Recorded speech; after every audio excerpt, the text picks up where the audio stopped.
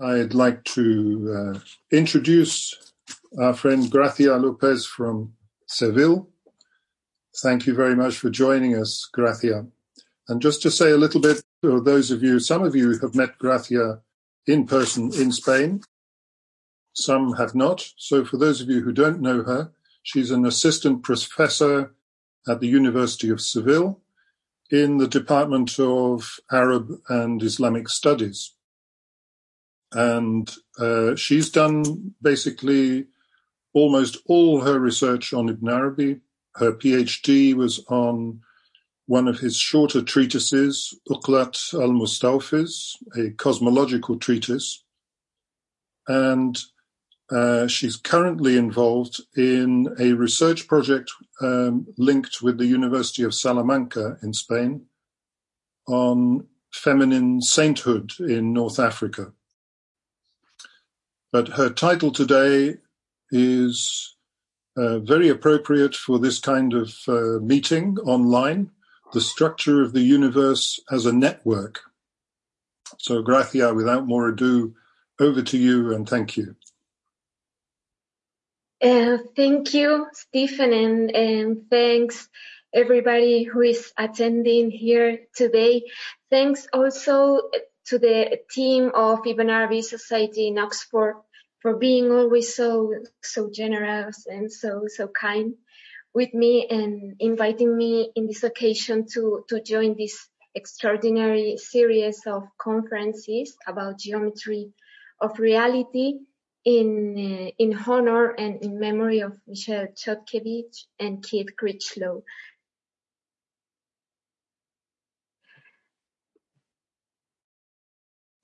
The starting point of this talk is a set of texts, of Ibn Arabi's texts, especially from Uqlat al-Mustawfiz, this treatise that has mentioned Stephen, and which is a short cosmological treatise.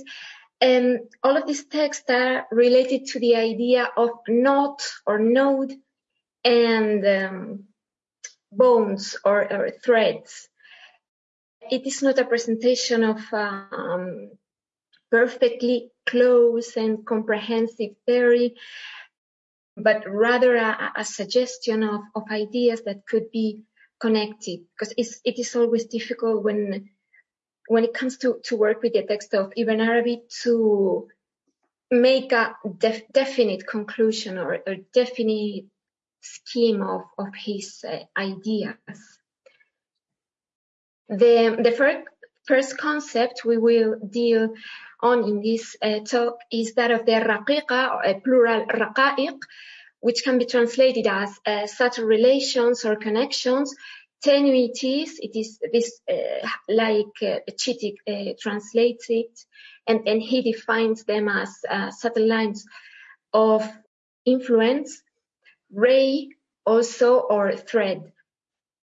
On the basis of Ibn Arabi's texts, Suad Hakim defines it as the links, sila, that are extended between the realities or essences, and they are similar to the rays of the sun, Ash'a, in its fineness when they reach the sight, the human sight.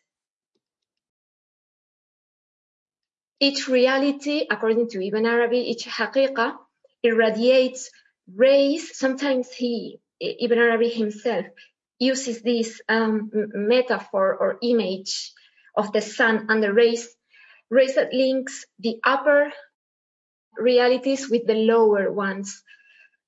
And through them, knowledge and existence is supplied. It can be related also to the attributes or gender of created things.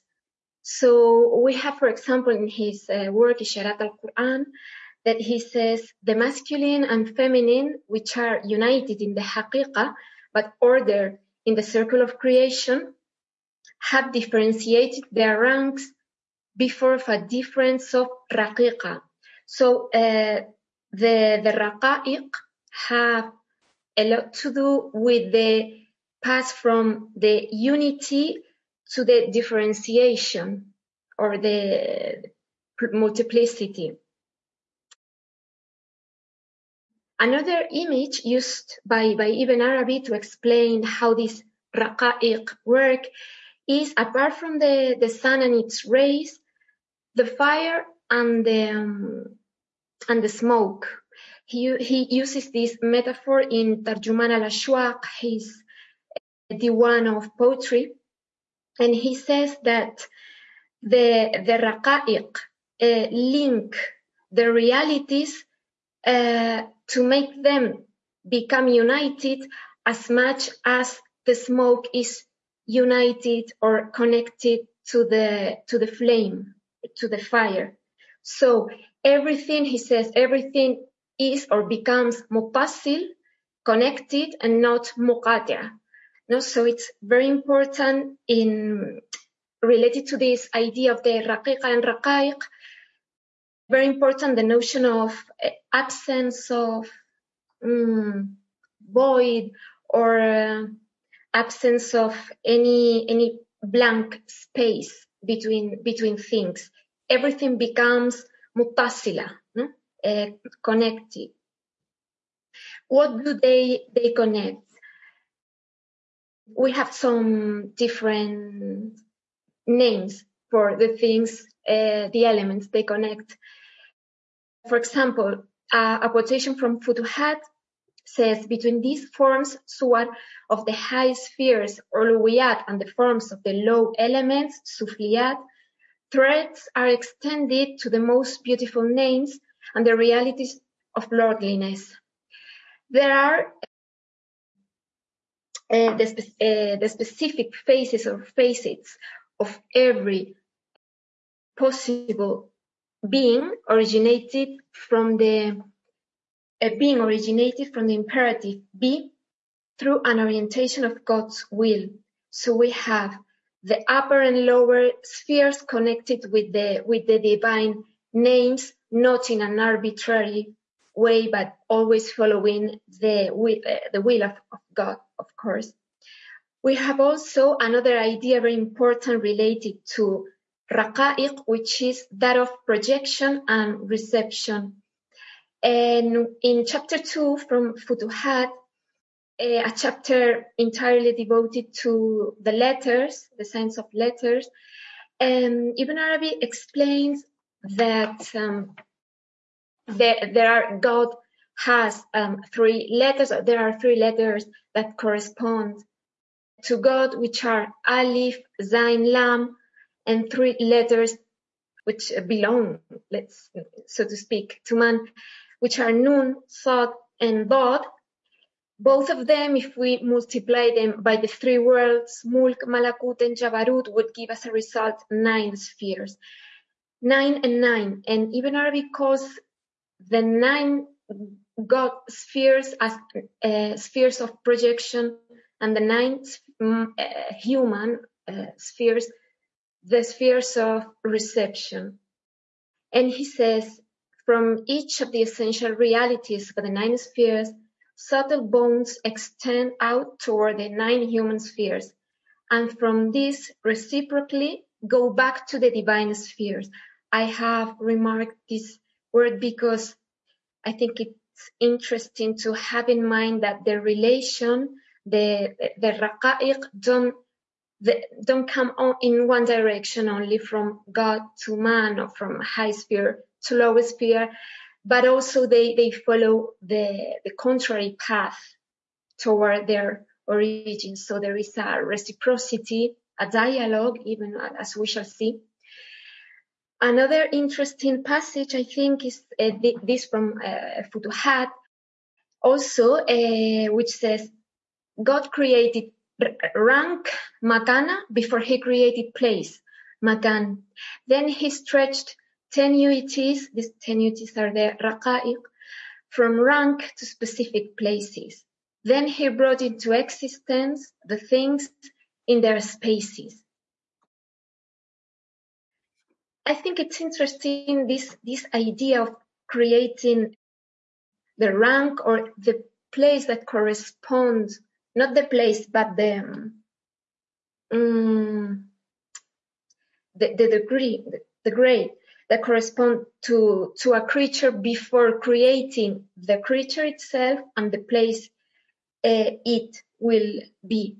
And there is another idea connected with this one that says, also in Futuhat, that the raqiqa is created before the haqiqa, because taking into account that, as we have seen, the raqiqa supplies with existence, something gives knowledge and existence to the things of the world. It is logical to think that you have to create before the thing itself, before it comes to existence, you have to create the raqiqa that will give him or her or it existence. So it may seem a paradox, but it has a logic, taking into account that the raqiqa supplies with existence. The khalq and the haq, the haqiqa and the khaliqa, both of them are connected by means of raqa'iq. Divine names are also connected among them, and also with created things in a sort of dialogue. I have displayed here this diagram designed by Fenton and Gloton on the basis of the text of Kitab Insha Dawair. Ibn Arabi doesn't, he usually draws schemes and diagrams, but in this case, this one has been designed by Paul Fenton and Maurice Gloton. And what I wanted to show is only to have an image of how intricate this net of raqa'iq can be, and also show in one look this dialogue or cosmogonic drama among the divine names. I know the letters are tiny, but we have different degrees of divine names, and the lower globes of the diagram are the world of hell, the world of paradise, and in between the world as it is, le monde en tant que tel. It is very interesting, this kind of dialogue that occurs in Kitab Anqa Mughrib and also in Kitab Insha Dawair, when we see that God talks to his own essence, and they both talk to the name Al-Qadir, to tell the name Murid, to put in order the whole cosmos. So the origin of creation, it is a sort of dialogue between God and his essence with the names, with the rest of name. Of course, every name has a different function in that drama of the cosmogony of the universe.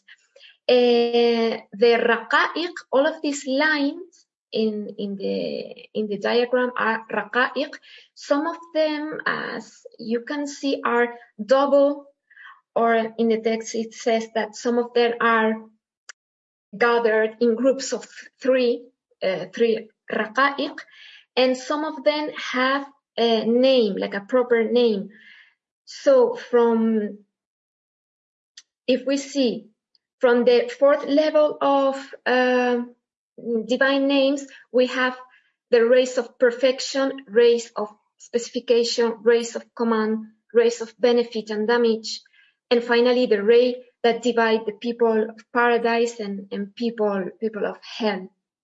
And so they somehow are inspired or follow the names of God, which are the attributes of God, and each raqa'iq has also a function, a name. If you continue with asking ourselves what do these raqa'iq link, we will find also this passage in Futuhat al-Makkiyah that says, God has made the human being as the sum of the subtle connection of the whole world. And from him to everything in the world, a subtle relation extended. No, is extended, sorry. Yes, mumtamad. The raqiqa between the servant and every part of the world, kul juz'u, it says, exists according to an affinity or according to what is appropriated, yunasib, with the world and what has an affinity with him, with a human being, munasib. So we have, I think, a very important aspect here, which is the likeness or the affinity between the things that are connected through this raqiqa. Another fundamental and basic idea that we find it in the whole doctrine of Ibn Arabi is that the human being is the locus of not only all the haqa'iq of the world, but also the raqa'iq, all those links become united or gathered in the human being, in the servant. We find the word munasaba, imdad, or imtadda connected with the word raqiqa, no? This extension or supply, and munasaba, a correlation, affinity, has a lot to do with this raqa'iq.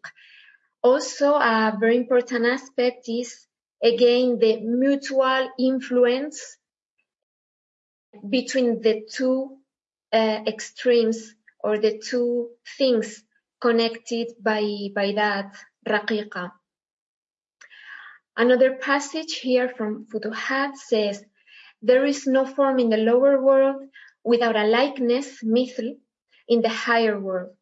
The forms of the higher world preserve the forms of the lower world. Between the two worlds, there are tenuities which extend from each form to its likeness. They are ascending and descending ladders. Sometimes they are called affinities. So again, this idea of likeness or model, being similar to something or having a model in something, and again, the reciprocity. The raqa'iq have implications with the angelology doctrine of Ibn Arabi. We have some passages that connect very obviously these things, the angels and the raqa'iq. For example, there are subtle threads which extend from the universal soul to the throne. These are like ladders, ma'arij, for the angels, while the meanings that descend in these tenuities are like angels. So we have that these threads that make a net in the universe, they are used by angels to move upwards, downwards. We have also in our work that it is maybe a pseudo-epigraph and not an authentic work by Ibn Arabi. Probably Stephen and Jane can know this better than me. The treatise Shaq al-Juyub or Shaq al-Jaib. It says, Jibril, Mikael, Israfil, and Azrael, and other chief angels, these luminous universal realities, are the subtle rays from the Muhammadan realities. So we have an identification between haqa'iq and raqa'iq with the angels. So these four great angels are at the same time haqa'iq, nuriya, luminous realities, raqa'iq, and also they are a manifestation of the Muhammadan reality, the haqiqa Muhammadiyya, used to exist. We could be talking about the haqiqa Muhammadiyya for hours because it is also a complex concept with a lot of facets, but we can see that it's a reality that pre-exists creation. We have another passage that says, wherever these bones meet, and the verb used here is ishtama, the angel itself is the meeting point, and it is there where the angel comes to existence, hadatha. This newly arrived fact is thus the angel itself. If it bows with its whole being toward one of the sets of 9 spheres, this is the 9 spheres we were talking a minute ago. The other side attracts it. It thus comes and goes from one another. Yataraddadu. Also from chapter 2. This is very interesting for different reasons. First of all, I like the idea of using the verb hadatha to mean that when 2 lines are crossed with each other, an angel takes place or happen there, because it's a very dynamic image of the universe. No? The angels are not established in fixed places, but they are being created all the time, and the world of the human spheres and divine spheres kind of move back and forth, because this movement of that the angels themselves do. Ibn Arabi tells us about the movement of the human being, the genies, the jinn, and the angels, and he tells us that the angels are the only creatures able to move in every direction, more than the human, the 3-dimension directions that we are in the world we live in, we humans live. So that is very interesting too. Where do these bones tie together? One of the places, so to speak, that these bones are tied together is the unsur a'zam, or greatest element or supreme element, which is exposed in the treatise Uqlat al-Mustawfis. It doesn't say a lot about this element, but compared with other books by Ibn Arabi, I think this one is the one in which we can find more information about this cryptic element. We have that God created in the veiled world of the unseen, al-ghaib al-mastur, a world impossible to unveil from the part of the creatures, which is the greatest element. This creation took place at once, without a concatenation of occasion nor causes, and there is no access to this element.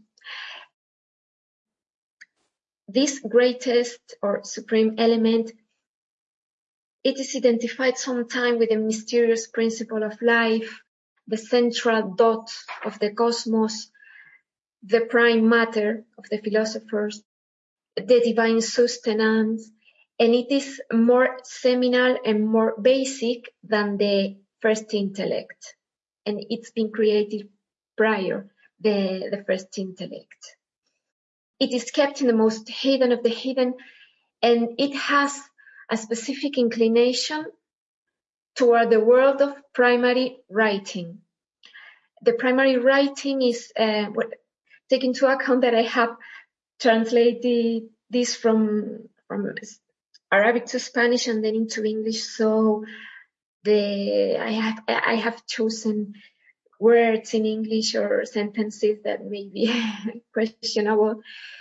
This primary writing is the alam at-tadwin wa tastir, so the world of recording and writing. The world of recording and writing, it is formed by the pen and the table, and also the ink and the inkwell in a lesser extent. This greatest element is the most perfect among the existent things, and if we were not to have a secrecy covenant which prevents us from exposing its transcendent reality, we would have exposed how everything other than God, that is Masiwallah, the creation, is connected to this element. In that inclination, the first intellect was created. It is called first intellect, because it is the first of the word of the writing, or the words of the writing.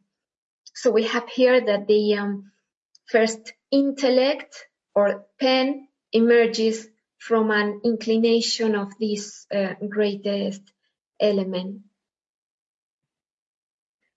From the first intellect, subtle relations, raqa'iq, are extended to the soul, the prime matter, the body, the fixed stars, the center, and the elements.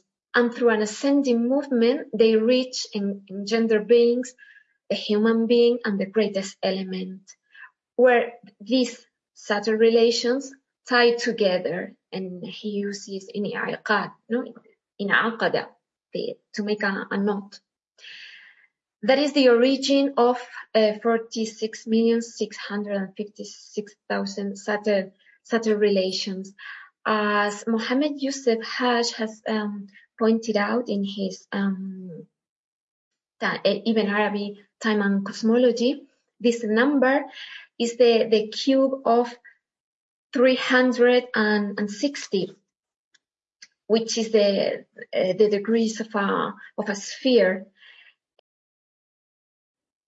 A little further in Uqlat al-Mustawfis, it is explained that the pen has 360 tips, 360 facets, and 360 tongues. So these three things multiplied by 3 would give this number of subtle relations gathered in the supreme element.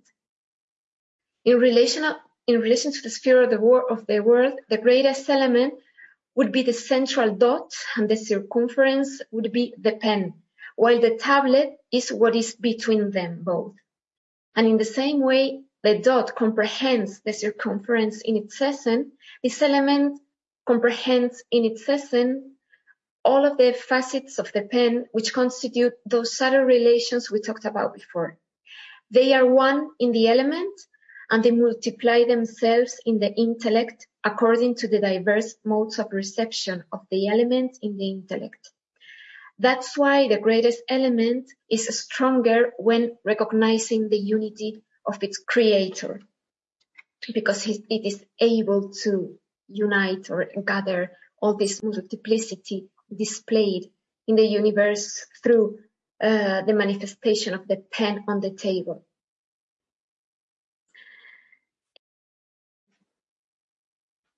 This greatest element, which is very, very mysterious and cryptic, has been identified by Mohammed Yusuf Haj in the mentioned book as the single monad, as the smallest and most simple base of creation. It's like the smallest and most basic model of the universe, and it has a special relation to water, this unsur Adam, because in a passage in Uqlat al-Mustawfis, and Ibn Arabi mentioned the greatest element, and he says that we would understand what the greatest element mean if we understood the Quranic ayah, we made from water every living thing, in Quran 21:30. It has also a lot to do with the name, the divine name Al-Hayy, the living one, and also the name of names, this supreme name Ism A'zam, which is secret and comprehends the other names in a way. The other place where these bones, these raqa'iq, tie together are, as we have seen, the perfect human being, the Insan al-Kamil. We have in Uqlat al-Mustawfi, God made him arise as a perfect copy of the universe, bringing together in himself the forms of the contingent realities, as well as the names referred to the eternal. He made him, exalted be he, as an intelligible essence linking Rabbit to realities, the contingent and the eternal. He created him as an isthmus, barzakh, that brings together the two sides and the two subtle relations. We have here these raqiqatain that are supposed to mean the raqiqa contingent and the raqiqa eternal. No, those two aspects, which are opposite and contradictory, are linked in the human being. I want to, I don't usually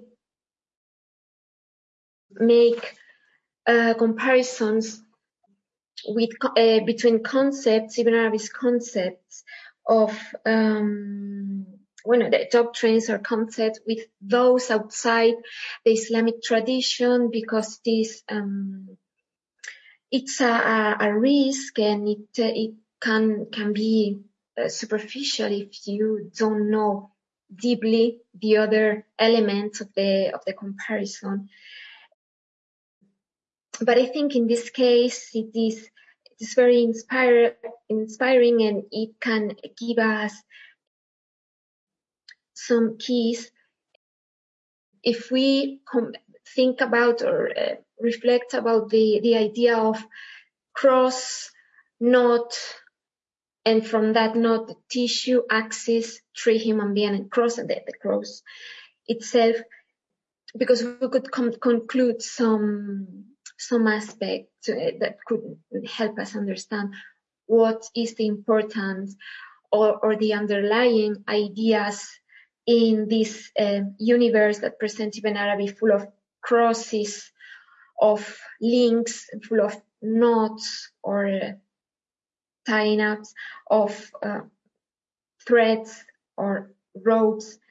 And it is René Guénon, as you are seeing here, these two of his most popular books on the study of symbols. As you know, René Guénon was an Orientalist, and he became Muslim also. And I wanted to read something that he says about the knot, because I think it is very interesting, and it keeps a relation to some of the ideas that we have seen in Uqlat al-Mustawfi in this treatise.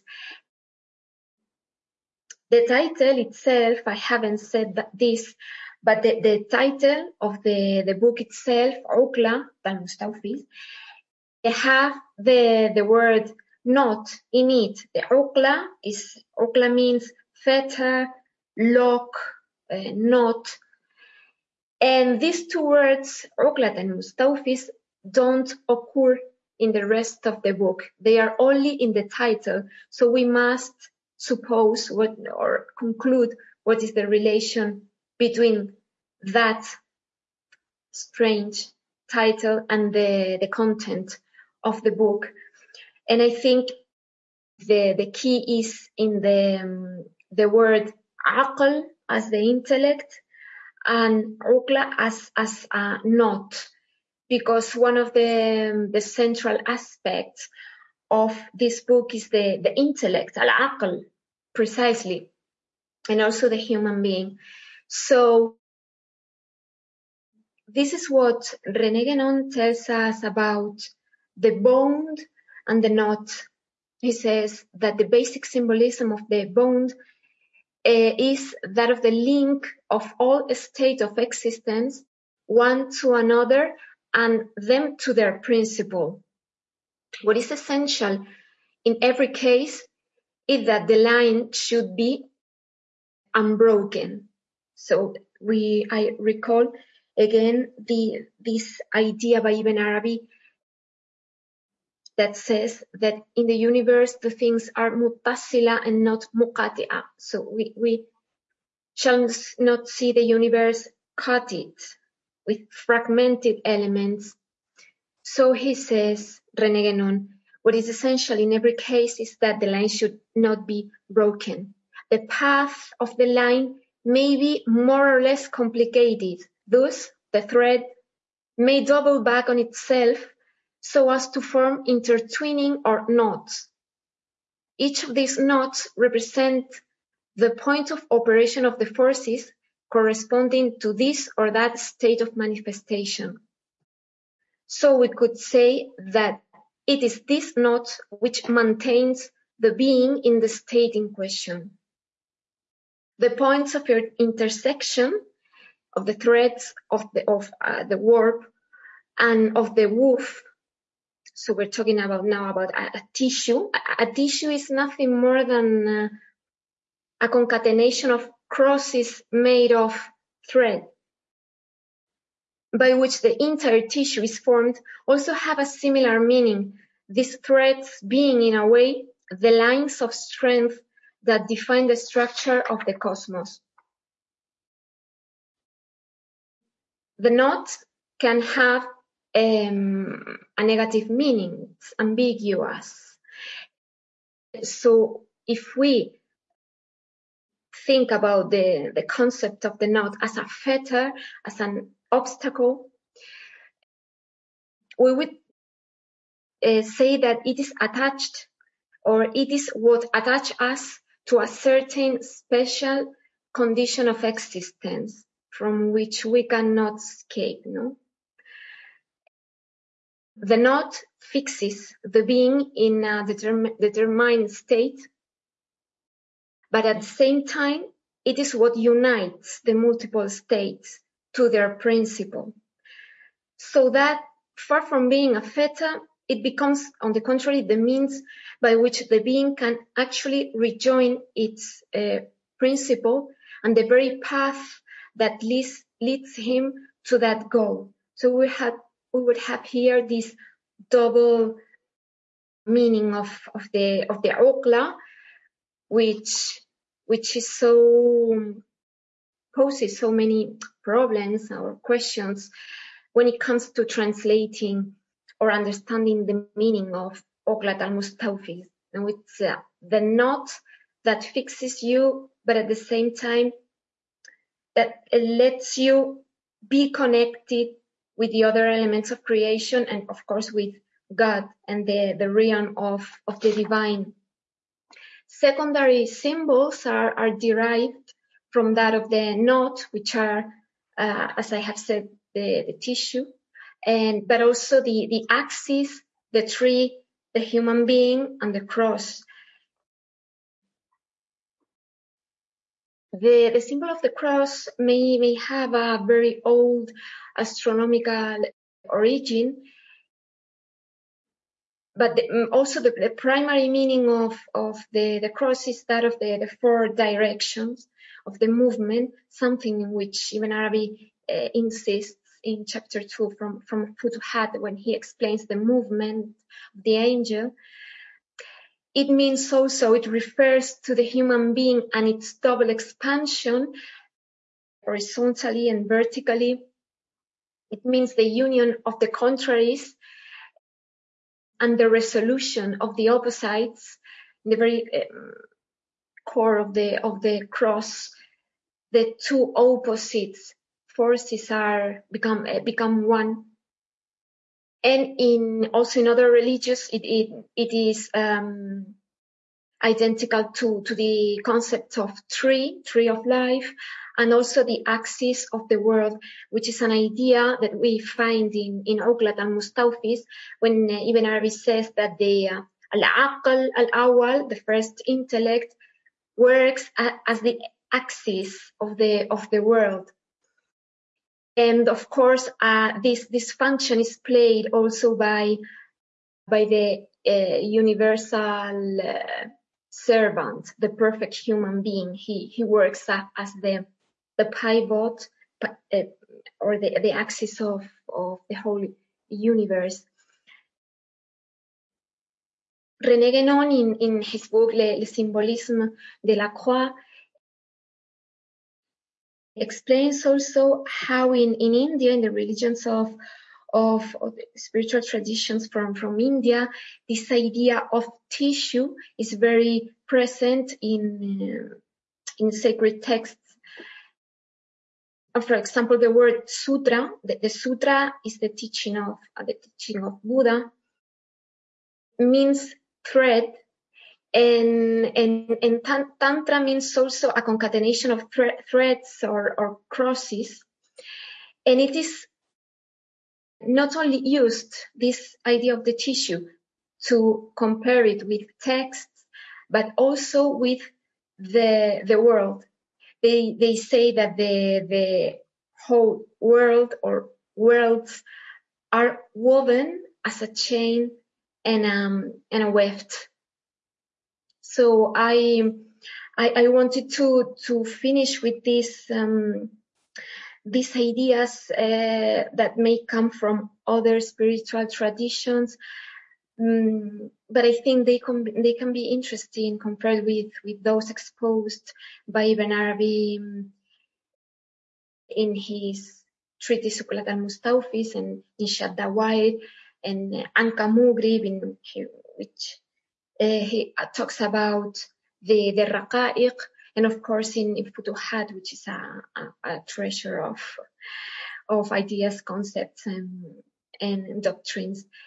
And I only want to thank you for your attention and let this door open, because I know that this is not a close, as I said in the beginning, a close presentation with everything in its concrete place and with a univocous meaning, but I hope you like these ideas, and you may, I'm sure you can contribute to the things that I have spoken here.